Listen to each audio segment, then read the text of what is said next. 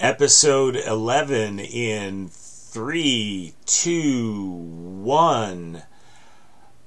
Howdy! Welcome to Managing Expectations, the podcast, a production of the Pacific Century Media Company. I'm Jeff Winger. With me, as most of the time, is my dear friend, my aide-de-camp, the Yeti coffee cup using Brian Grimm. How are you, Brian? Doing great. That's quite an introductory to live up to, but I will do my best. What are those brass things in your collar? What are those called? Collar stays. Collar stays. Man, you are killing it. You are just crushing the game. Okay. So you know what? No one else really knows that they're there, but I know that they're there, and that makes me feel pretty good. Mm-hmm. Yeah. Well, I assume you feel that way about your pink box or your silk boxers too. But feels pretty good. So this is Managing Expectations, the podcast that is never going to let the perfect be the enemy of the good. Strap in. We've got a good podcast coming your way. One of the things that we wanted to talk about was the ESPN's documentary, The Last Dance, which I started. Which are there 2 or 3 episodes out now? I think there's 2 episodes out now. I think that they're running them on Sunday nights. Okay. So the first week they released 2, and I don't know the format. They're going to release 2 every week or how it's going to go. Okay. But I watched the first episode. And I watched probably 15 minutes of the first one before I fell asleep.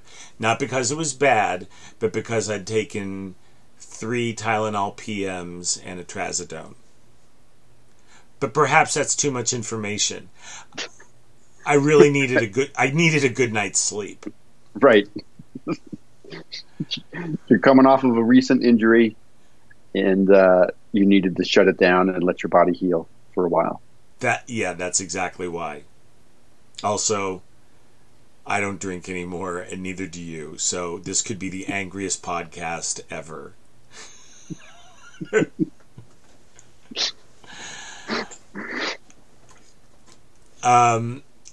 So The Last Dance, Michael Jordan, Scottie Pippen, Phil Jackson. You saw more of it than I did. Yep. Tell us the deal. I liked it because it talked about the late 70s, early 80s Bulls team that were just kind of a disaster, and they just weren't a very good team. Thus the high draft pick in '84, but just not very good. I think there was one scene where it was Chicago's obviously a Bears town. Blackhawks are huge. Even on a national level, the Blackhawks are huge. The Cubs are America's team for people that don't care about winning. Right. A lot of people even like the White Sox. Right. Yeah. So NBA basketball during that period of time just wasn't a priority, and of the major sports franchises in Chicago, the Bulls were below the local roller derby team.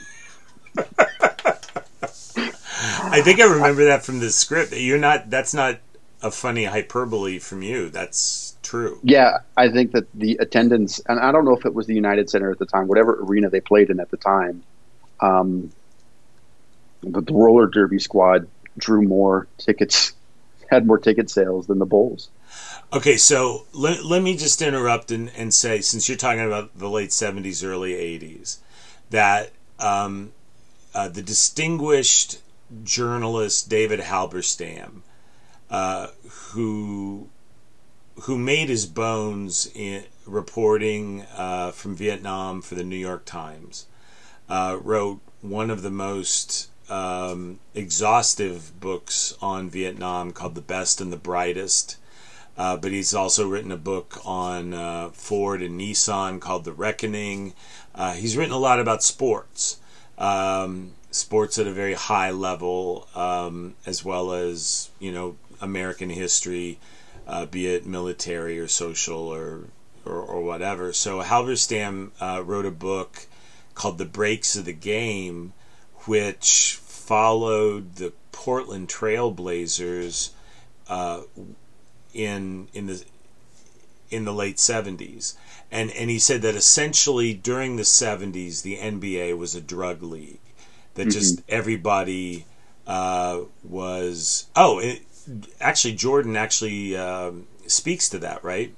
Yeah, so there was a scene after he gets picked by the Bulls, and I don't know if it was the first road trip, but one of the early road trips in his first season with the Bulls, he knocks on one of his teammates' hotel room door just to talk to one of his teammates, and clearly something is going on inside the room. He can hear people, some activity, people moving around, and when the guy comes to the door, he's like, "Yo, who is it?" And he's like, "It's Michael. Let me in." And so they open the door, and he says, "And there was any drug that you wanted was there. There was guys doing coke over here, guys smoking weed over here, a bunch of booze, and then just a whole bunch of women." And then he was out of there after a couple minutes. He said, "Not for me," and got out of there. Yeah. And so really, what started to save the NBA was Larry Bird and Magic Johnson coming out the same year. Them going to teams that would become that would develop into a classic rivalry with the Lakers and the Celtics, and that really was the story of the 80s. Once you got into the 90s, I think the Pistons won a couple, and maybe Houston won one, and then the Bulls dominated. Yeah. All right, so I wanted just to establish that and throw in the Halberstam reference, but okay, so take us back to The Last Dance. So it follows Jordan early in his college career. At least episode 1 does. Early in his college career, being recruited by the great Dean Smith and winning a national championship. And they had some footage of that national championship game against Georgetown, and Patrick Ewing was on that team.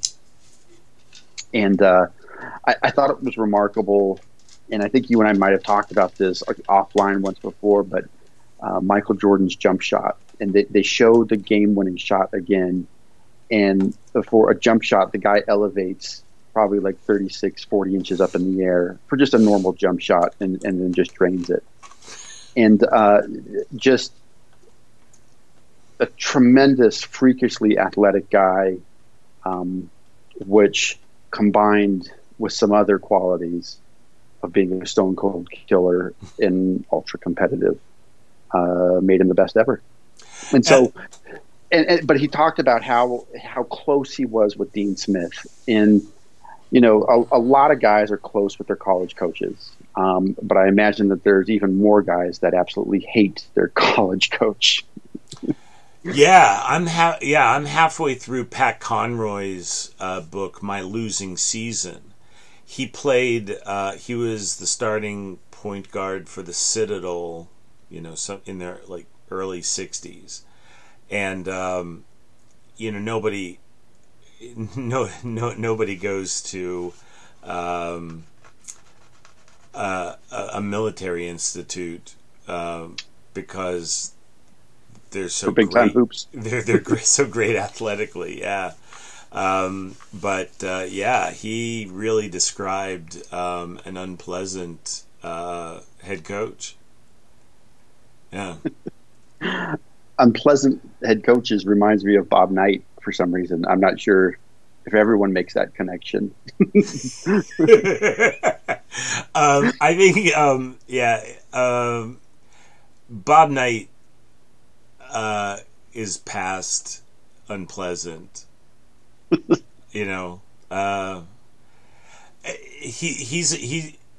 an interesting guy, right? I mean, a proven winner, and people who played for him don't really talk about what a hideous tyrant he was.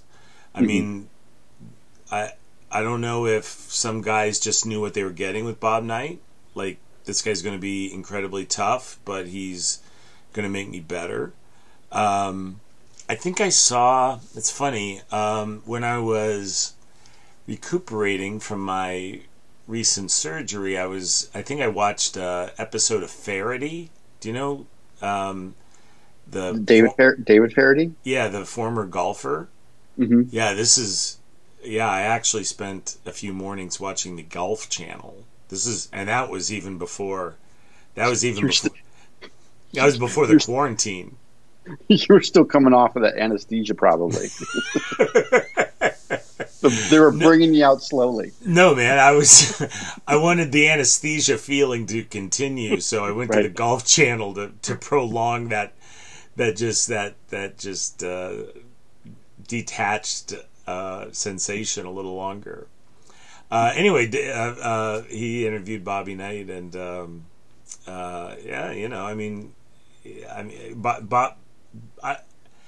Bobby Knight doesn't mess around. I mean, but obviously, I mean, some of the stuff's gone too far, even in this, ridiculously politically correct age. I mean, he'll never work again. But I mean, he's also probably pushing 80. So, One of my favorite Bobby Knight quotes is when Coach K from Duke broke his. I think it's when he broke Bobby Knight's win. Total wins. Somebody asked Bob Knight how he felt about it, and he said, Coach K, of course, played for Bobby Knight at Army before Coach Knight went to Indiana. Bobby Knight says, yeah. Bobby Knight coached at West Point. Right. Because when you say Army, you sound like Buster Bluth. These are my trophies, Mother. they just had a half day in Army today. Right. Yeah. Okay, so it was at West Point. At West Point. Mike Krzyzewski was in the Army. He played at West Point. Uh-huh. No kidding. I didn't know that. Yeah. Huh. Okay. So what did Knight say when Krzyzewski beat his record? Not bad for a guy who couldn't shoot. See, I think that's funny. Yeah. I'm not sure that it doesn't excuse throwing a chair across the gym, but Of course not. Yeah. Come on, everybody's got a bad day. Right. So, covering some big time college coaches here. Dean Smith, Coach K, Bob Knight. Back to the story about Michael Jordan, though. Yeah. Wins the national championship. And he's a guy who probably could have come out after his after his sophomore year. Right. Went back and played again, and they kind of say that, hey, he was seriously considering going back for his senior year, and Dean Smith convinced him not to. Mm-hmm. Which is, of course, the college coach wants to hold on to the greatest player of all time. Why wouldn't he? Sure. But I thought it was a pretty big deal. Convince him to go out. Yeah. Well, and now. What I mean, isn't the trend that if you're good at all, I mean, you'd like come out really fast, right? Isn't that the way it was going? I think that the current rule in the NBA is that you have to be 1 year removed from high school, that they don't want guys making the jump straight from high school. So Kentucky, the last several years, has had a run of great players play their freshman year at Kentucky, get pretty far in the NCAA tournament, and then go pro. Is that the one coached by Calipari? Yeah. Okay. Okay, so didn't Moses Malone come straight out of high school? I think so. Yeah, I think so too. I mean, he did okay for himself, but obviously a lot of guys don't. It's been a few years ago, I'm thinking, 8 maybe years ago, but maybe more. The Atlantic had an article by Taylor Branch, who wrote some of the definitive works on the civil rights movement.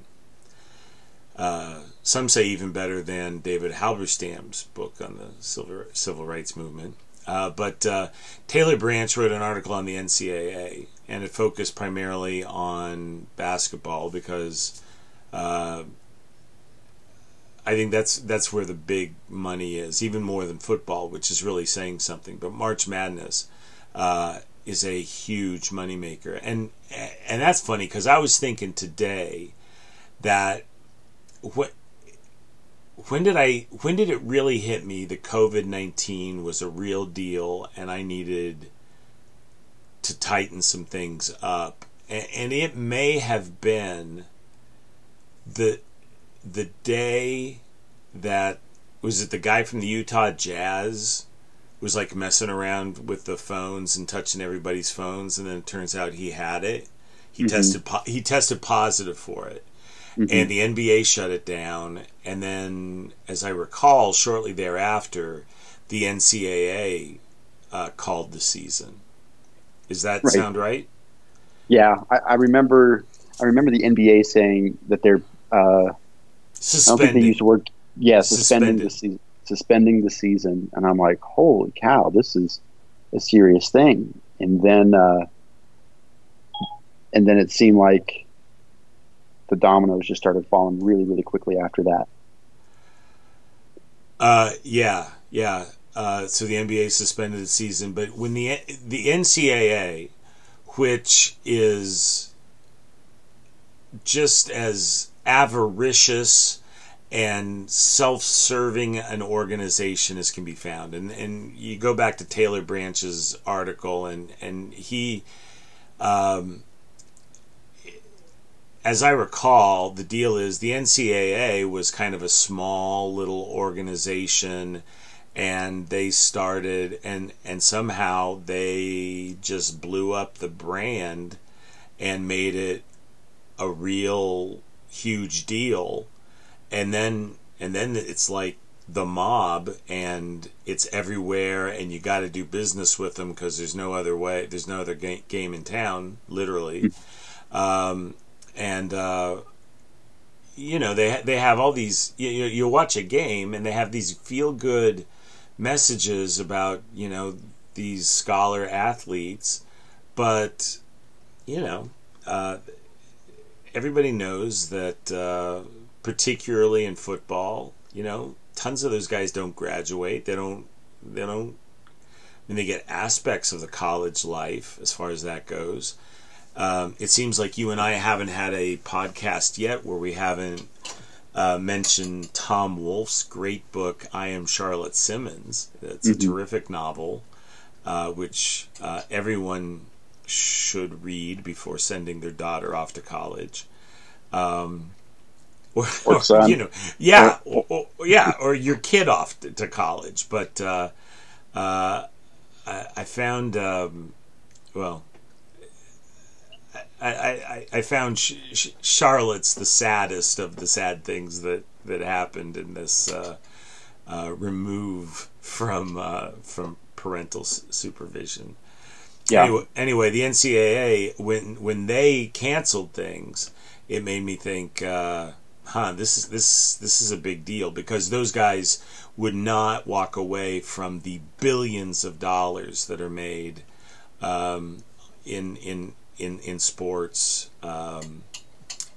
Yeah. by canceling March Madness if it wasn't a real deal. And I think so that would have been late February.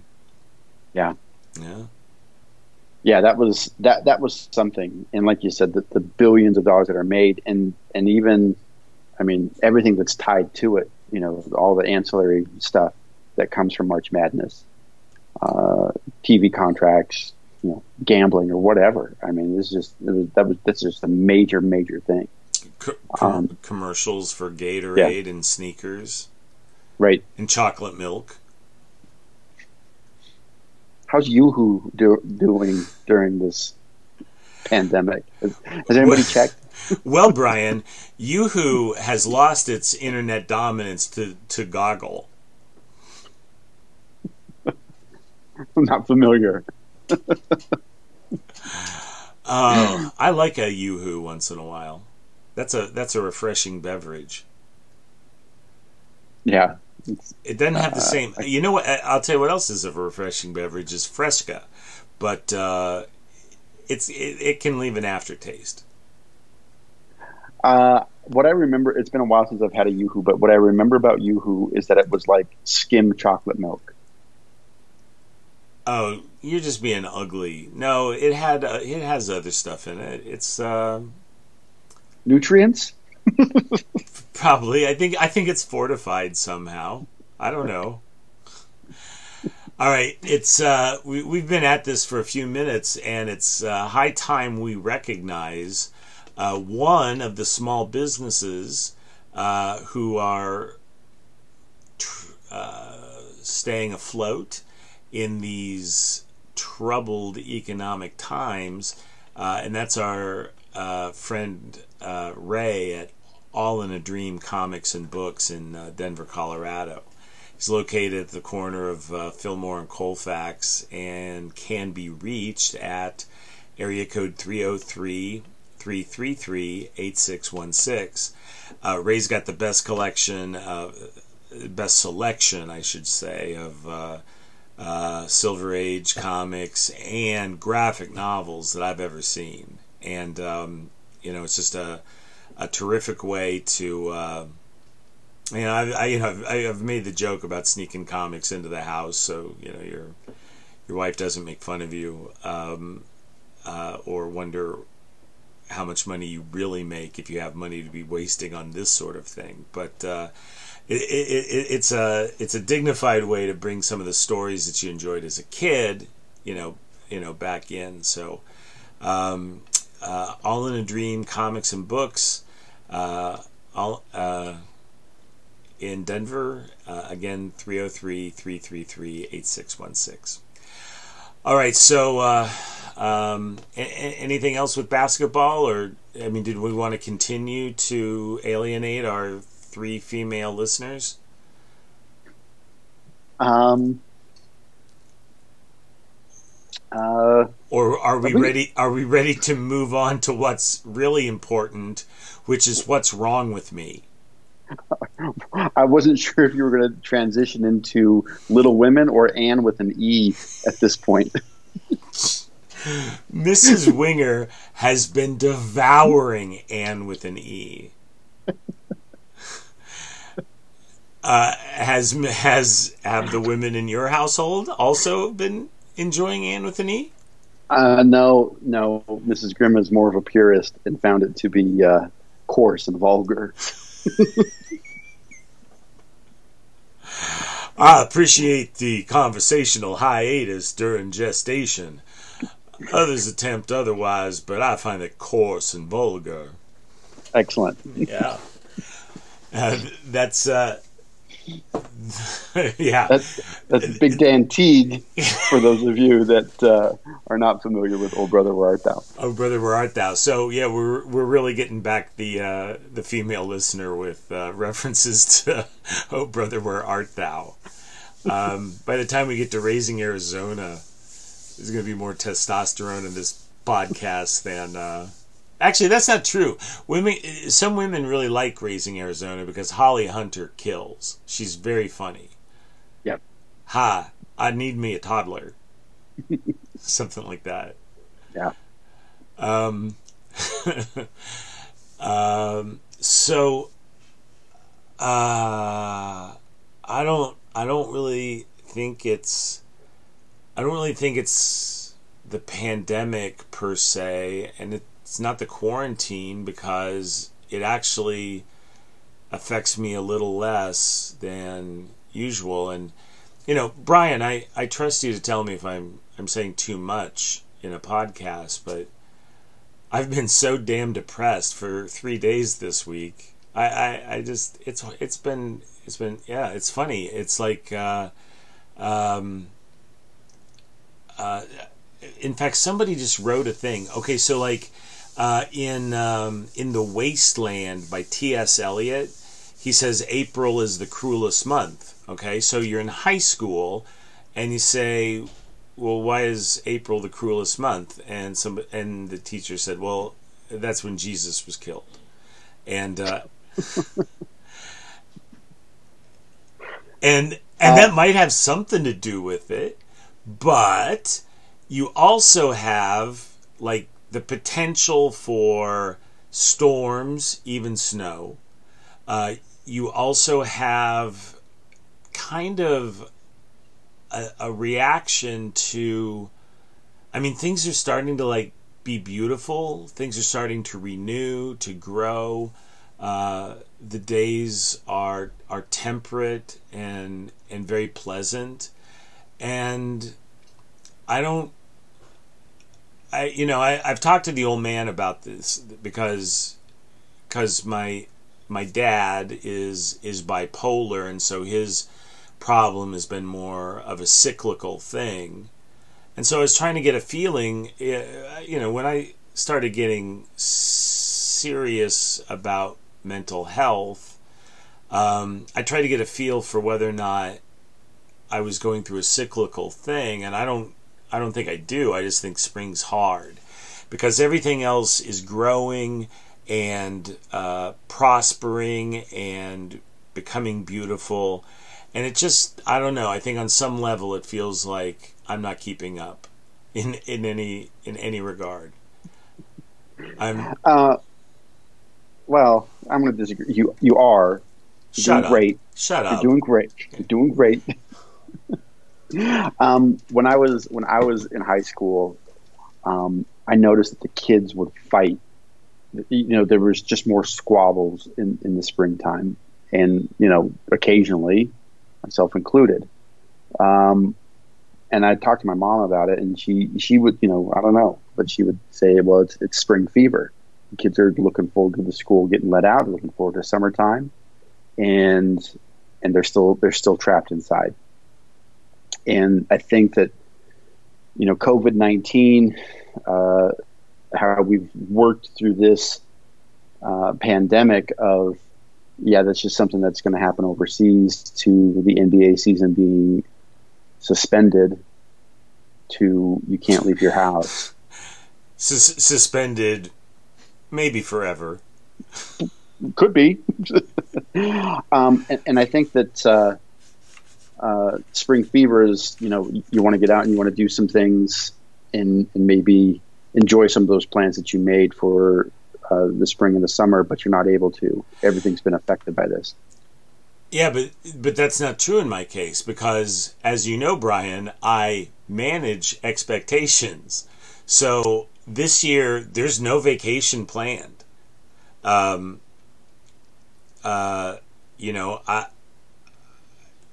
There's no major remodeling planned. I'm not, so I had nothing economic planned even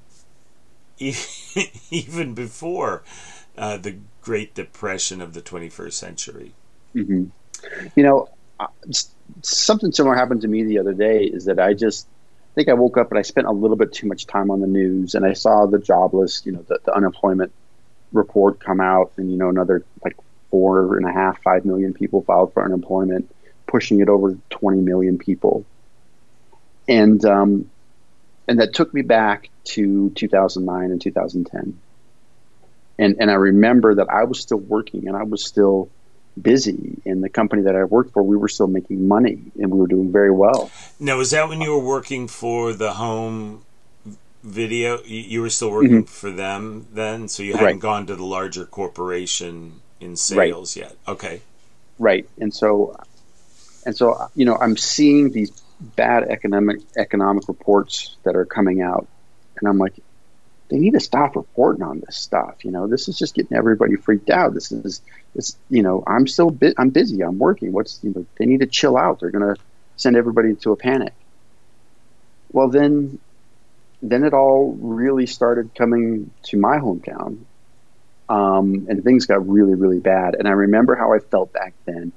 And I think because that wasn't that long ago, and I know, that it was tough. It was tough on me, but it was a lot harder on others, getting through this. And so I think I'm being reminded of that now, of what the next few years were going to be like as we work through these.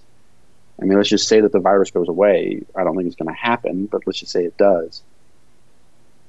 There's going to be shock waves that are going to be felt for many years to come with this kind of sudden economic impact. And I think I spent a few days really, really worried about it and feeling pretty down. Okay. Well, yeah, that is a downer. When did you leave? When did you leave that smaller company? That was in 2010. And Okay. So what? Okay, 2010. So it was not directly related to the financial meltdown, though you did see business. Did business ever slow down? it did, like Okay. almost abruptly. Like Okay. it was busy, and then there was nothing. Nothing. 'Cause see, my own sense on this is that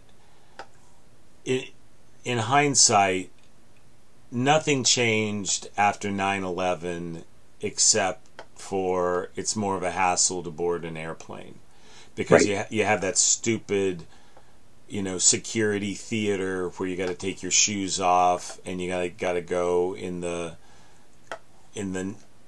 I can see you naked machine, and and then so there's that, and I don't feel any safe. I don't feel less safe, but I don't feel more safe for those Right. precautions. But I mean, I think that American foreign policy or economics or whatever. Um, I mean, people may be profoundly unhappy about the way it went, but I would just say, I just want to say, we're talking about 9/11. I don't know that President Al Gore would have reacted so much differently. I mean, I think that the Right. Americans were going into Afghanistan, which has been the most troublesome of the two spots. I mean, arguably, President Gore might not have taken the threat of weapons of mass destruction in Iraq, as seriously or whatever. But, I mean, so I just don't think 9/11 changed everything. I don't. I don't think that the Great Recession of 2008 changed things, though it kind of did because, millennials take Ubers instead of buying a car, for example. So I mean, but that could also be just a demographic change, right? Right. As technology, however imperfectly, I mean, uh, it, some of these companies are as cynical as the NCAA. It's like, oh, Uber's not in the transportation business. They're a tech platform. I see. What does the tech platform do? Can I if I have a funny joke, can I post it on Uber? No. No. No, you can hail a cab. which is, only instead of an actual cab, it's a guy in a Prius. Right. So, look, I mean, if it works for people, that's great, but they just seem to be dodging all sorts of things like taking out taxes, and there's zero benefits and stuff like that. So I don't know. So there were some changes after the Great Recession. What I'm trying to say is that the big shocks of the 21st century haven't I don't think it's changed society all that much. There have been advances in technology, but that's independent of the big shocks. Now we come to this COVID-19 situation, and I think it's going to change everything forever. I mean, right. I really do. I'm not saying that's, well, look, I mean, I think a lot of businesses aren't coming back. The Payroll Protection Act seems to have been imperfectly implemented. I'm not trying to take a strong political position on that or anything else, but I'm not sure how that works. Yeah, you're trying to inject $2 trillion worth of money into the economy. Nobody has the same circumstances, situation, ability to access that money. It's all over the place. Something was thrown at it to try to fix it. We'll see what it does. Not even to fix it, I shouldn't say that. Maybe this is keep the lights on. It's more like a bridge. It's a bridge loan, isn't it? I mean, really? Yeah. It's like, look, we'll give you this much money if you can, if you'll keep these people on your payroll. But I don't know that they did. I mean, restaurants are still open for takeout. Mm-hmm. But we're friends with a family who run the finest restaurant in Kansas City. It's called Affair. It's fine German dining. Chef Martin Heuser, his lovely wife Katrin, and their children are the only ones working now. And if you're a upscale fine dining establishment, try getting a premium for something that people are going to take with them in a styrofoam box. Right? But they're not going to eat for 20 minutes after they get it. That's right. That's right. They just, they go sit in the car, So restaurants are open, but here in Texas, they've just resumed curbside retail, and I'm actually okay with that. But they're not doing that in Colorado. Monday things are going to relax. So Home Depot and Target have been open. Sure. Oh, shorter hours. Yeah, shorter hours. Sure. Some of the first classified non-essential businesses are going to be deemed essential. Real estate agents can start showing in houses in person beginning on Monday. Okay. What about other retail bookstores? Yeah, I believe that they're going to be open. Okay. So I'm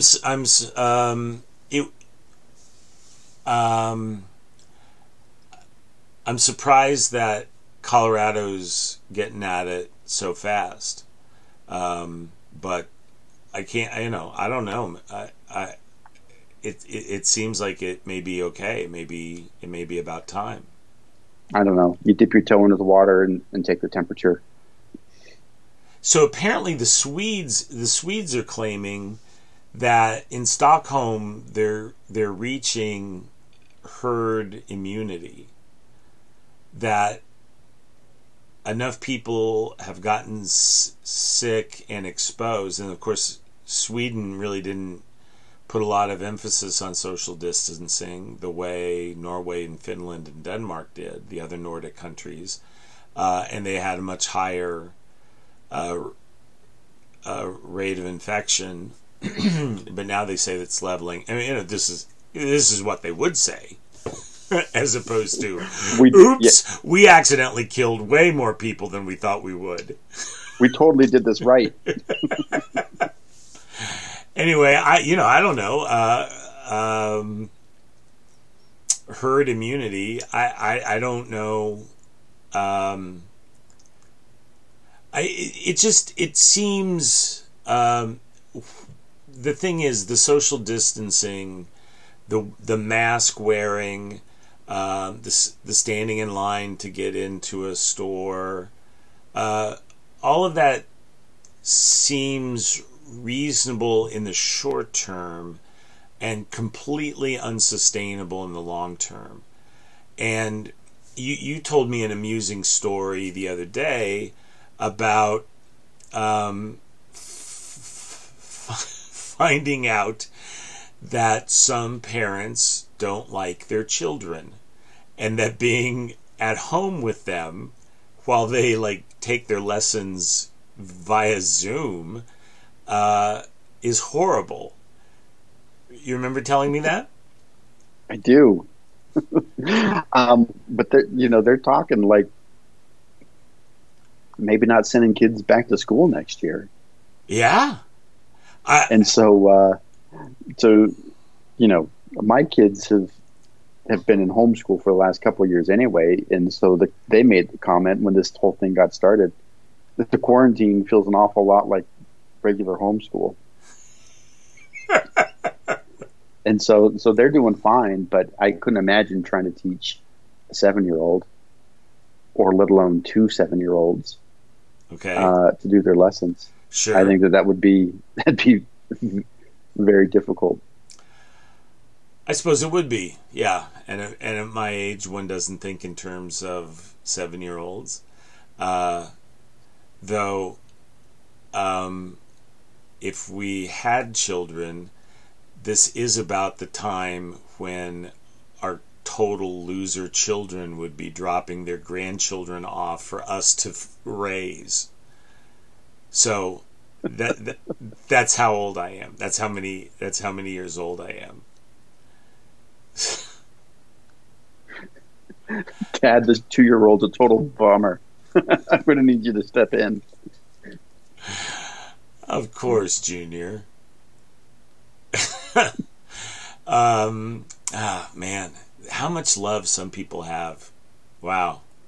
Way to go, Brian. You're a dad. That's a, you know what this should, the side of your Yeti mug should say? World's greatest dad. World's okayest dad. Because you manage your expectations. That's right. Yeah. Just, this is I wouldn't say a very special podcast, but it's a perfectly adequate podcast. While we're talking about small businesses and trying to survive and curbside service, once again, if Monday Colorado is loosening up, then it's a great time to start getting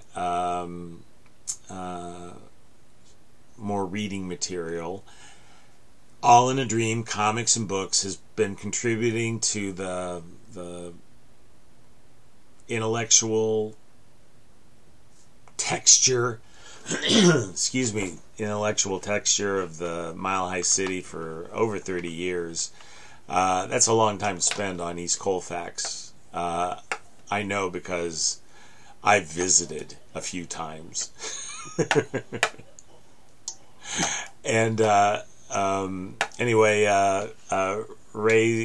Ray's All in a Dream Comics and Books has got great Silver Age, some Golden Age comics, new comics. I learned recently that DC had some trouble with their regular publisher, but then they found other publishers, And so new comics are going to start coming back in. And so give Ray a call at 303-333-8616. All in a Dream, Comics and Books. The loading has begun. Well, so I don't feel worse, Brian, but I don't really feel better. I'm not going to blame you, but, I don't know. It's not entirely my fault. Well, it's not. I don't think it's your fault at all that I feel bad. You might have said something to cheer me up. Who knows? It's like, with me. Okay, so I talked about when I really got serious about mental health because it was not going well for me at all. I just couldn't figure out why I was feeling so bad. So I read a book let's put it this way. I started a book called, for heaven's sake, The Unquiet Mind, or An Unquiet Mind, by Kay Redfield Jamison, who's written a lot about mental health. She is herself eminent, psychiatrist or something. But it turns out she's bipolar, and An Unquiet Mind is, Unquiet Mind is about bipolar, or as it was called previously, manic depression. And I read enough to be able to figure out that wasn't my deal, and the reason why, spring, feeling a certain way in the springtime is one thing, but the thing with manic depression is when you're up, you have mania is marked by certain things like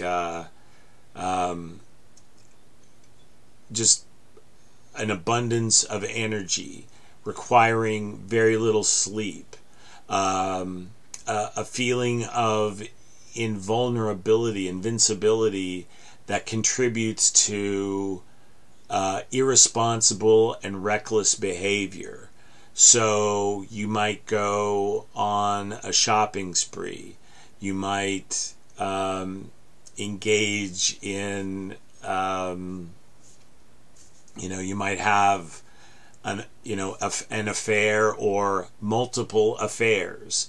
It just puts you into overdrive.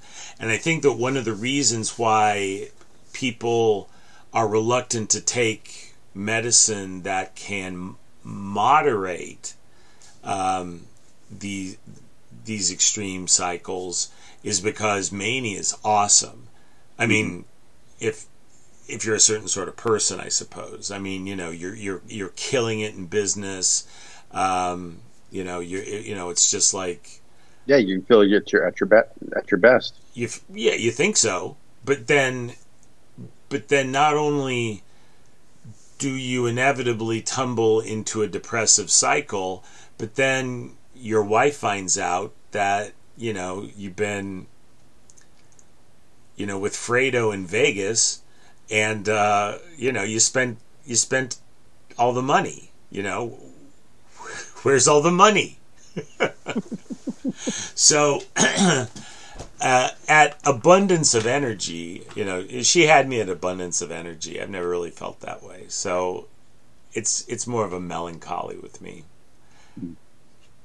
A really great book on that subject is a book called Lincoln's Melancholy. Abraham Lincoln was kind of a depressed guy, and from his writings, I mean, depression in the 19th century was more commonly called melancholia, and he talked about it a lot.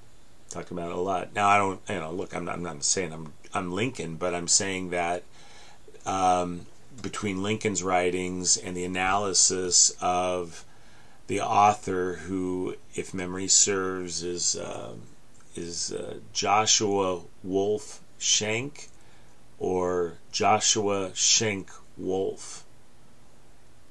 Yeah, I can't. I honestly can't remember. It's around here someplace, but it's, I don't know. We can look it up. We can put it in the show notes. But he, between his commentary and analysis and Lincoln's own writing, I thought, aha, yeah, that's good. Okay, so when I talk to a friend, so sometimes people will come to me and they're like, because look, I'm not on Oprah all the time. It's not like I go around. Hi, my name's Jeff Winger. I'm a really depressed guy, but people, people who know me kind of know that I got that side, and so they're, it's like,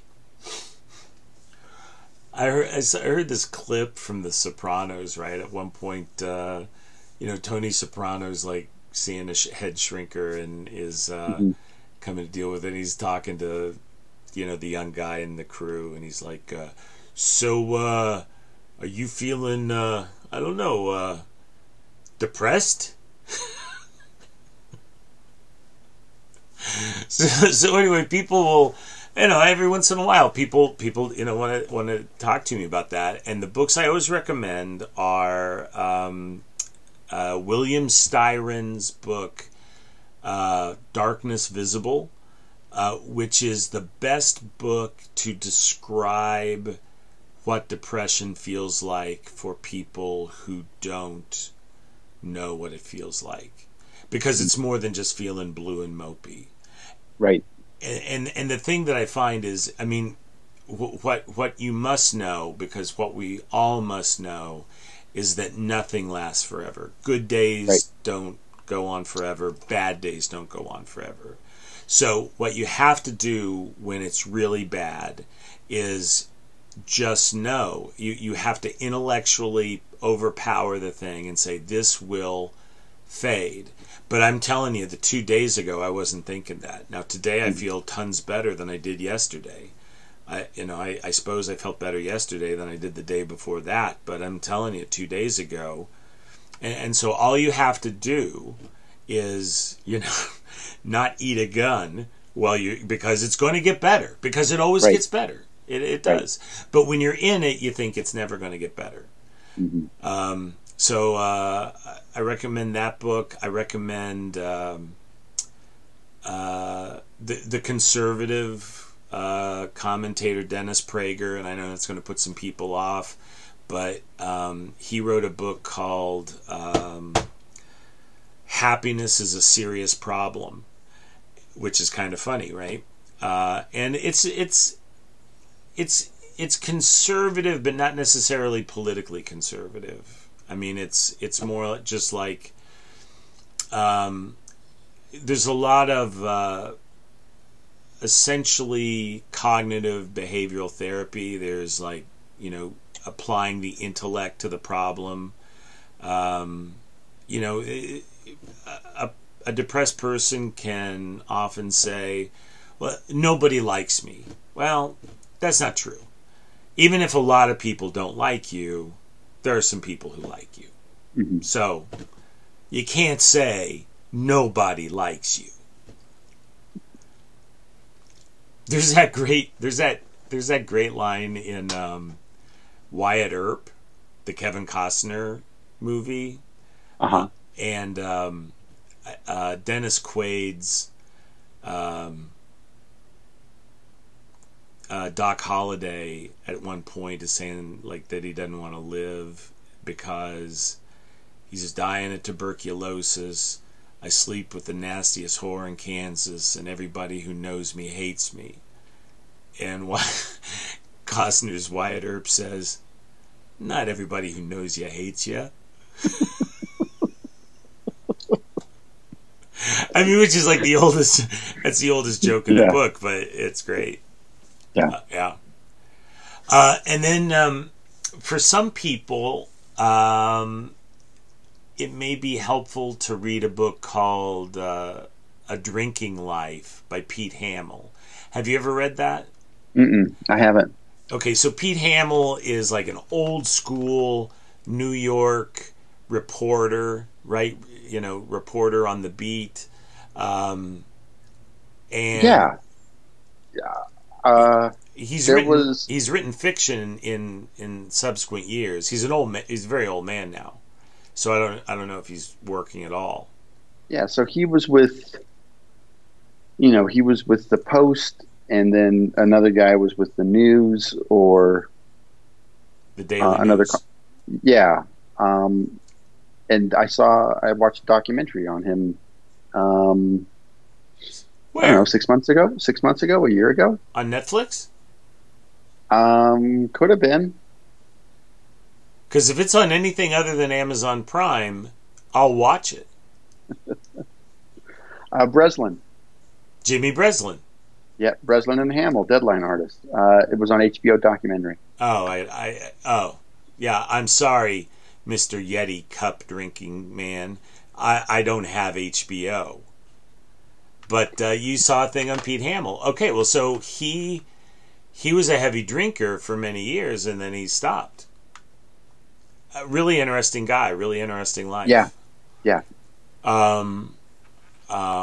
The sort of guy who might have run with Hemingway, run the Bulls with Hemingway, if it had been the same generation. But I think he had a dalliance with Shirley MacLaine. Probably. I remember. Probably.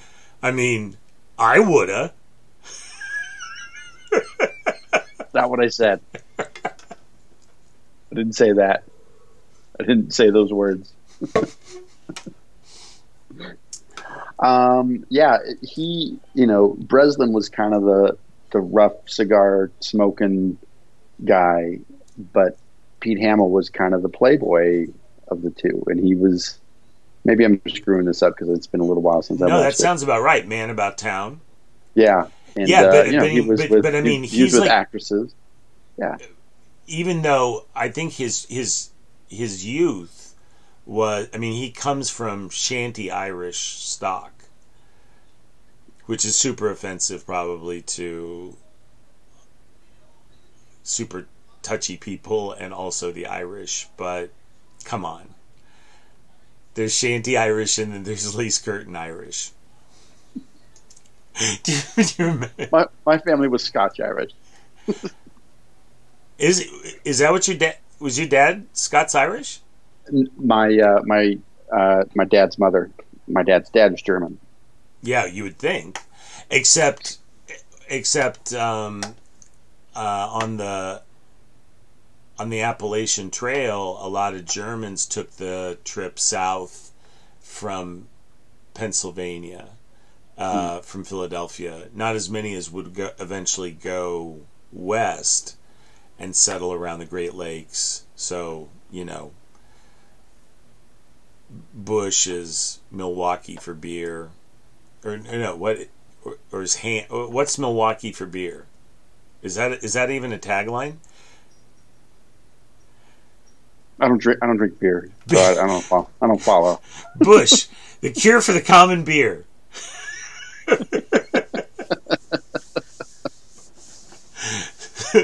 So the Anheuser Anheuser-Busch were two different families, but they were in St. Louis. So then who was in Milwaukee? But they were German. They were for sure. Oh, the Schatz Brewery, I think, from Laverne and Shirley. Schmazel. I never liked Laverne and Shirley. When the reruns were on TV, it bugged me for some reason when I was like 10 years old. Maybe I didn't get it. It bugged you? Yeah, there was just something about him.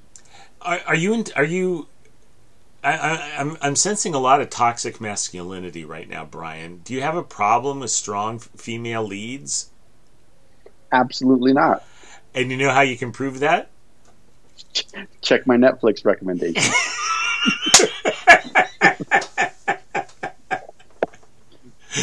Your wife's a beard.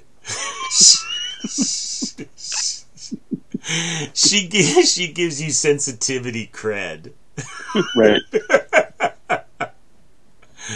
Oh, that's funny. Okay, now I'm feeling better. It took an hour, but that was a good laugh, so thanks.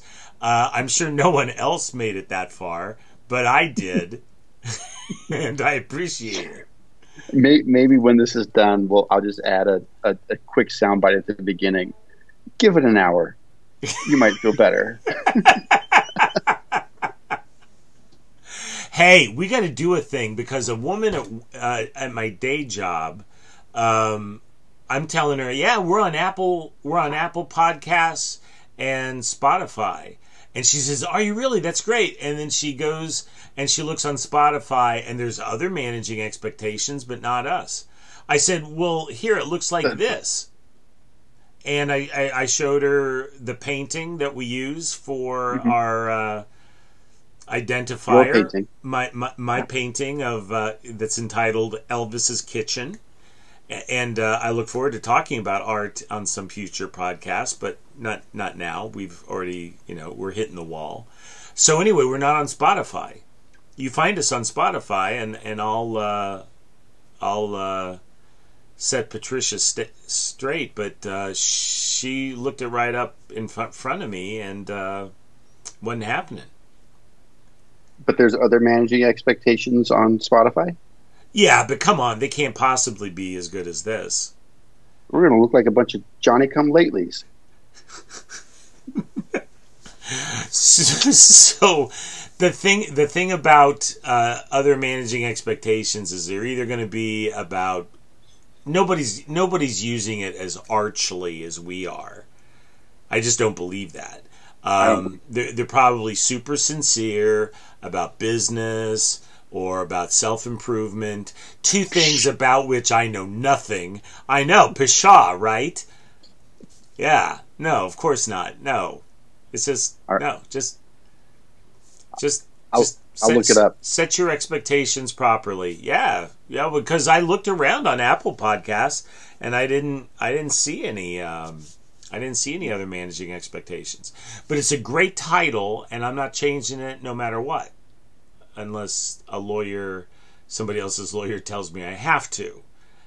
But other than that, absolutely not. No way. I am not budging unless I get a letter on letterhead that says please change it.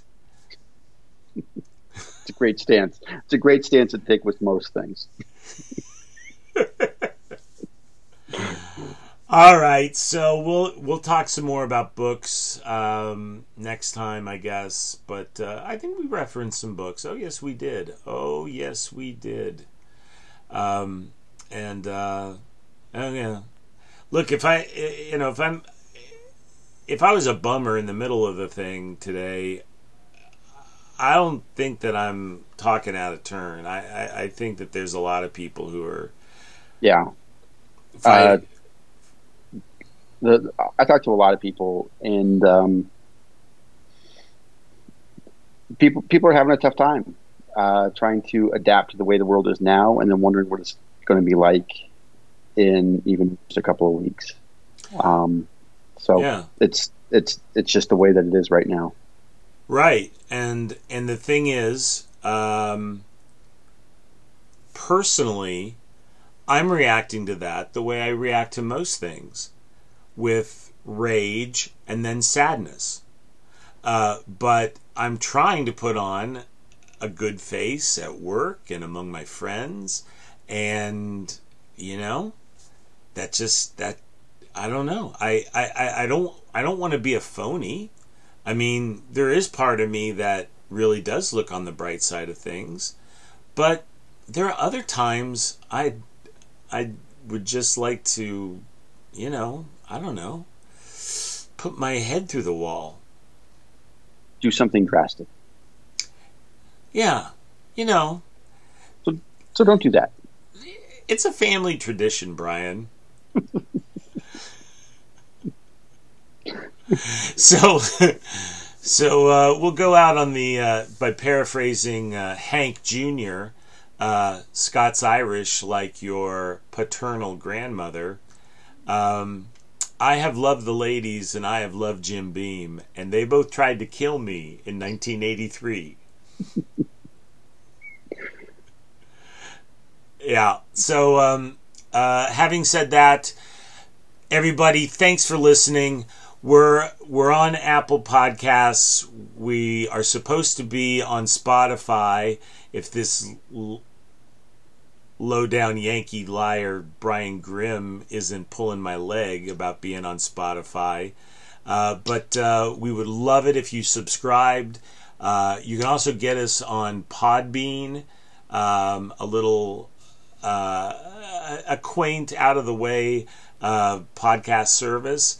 We're doing some fun stuff, and it's interesting, and it's just like we're sitting there in the seat next to you when you're driving to work, and isn't that fun? So listen, everybody, thanks a lot for being with us. Brian, thank you for making time for this special fill-in edition of Managing Expectations. Thanks to All in a Dream Comics in Denver. You got anything else, Brian? No, this is was a pretty good show. Yeah, it was a good show. Yeah, it was good. It wasn't great, but it was good. All right. Covered some important things. Okay. Yeah. Let's go to work. Let's go to work.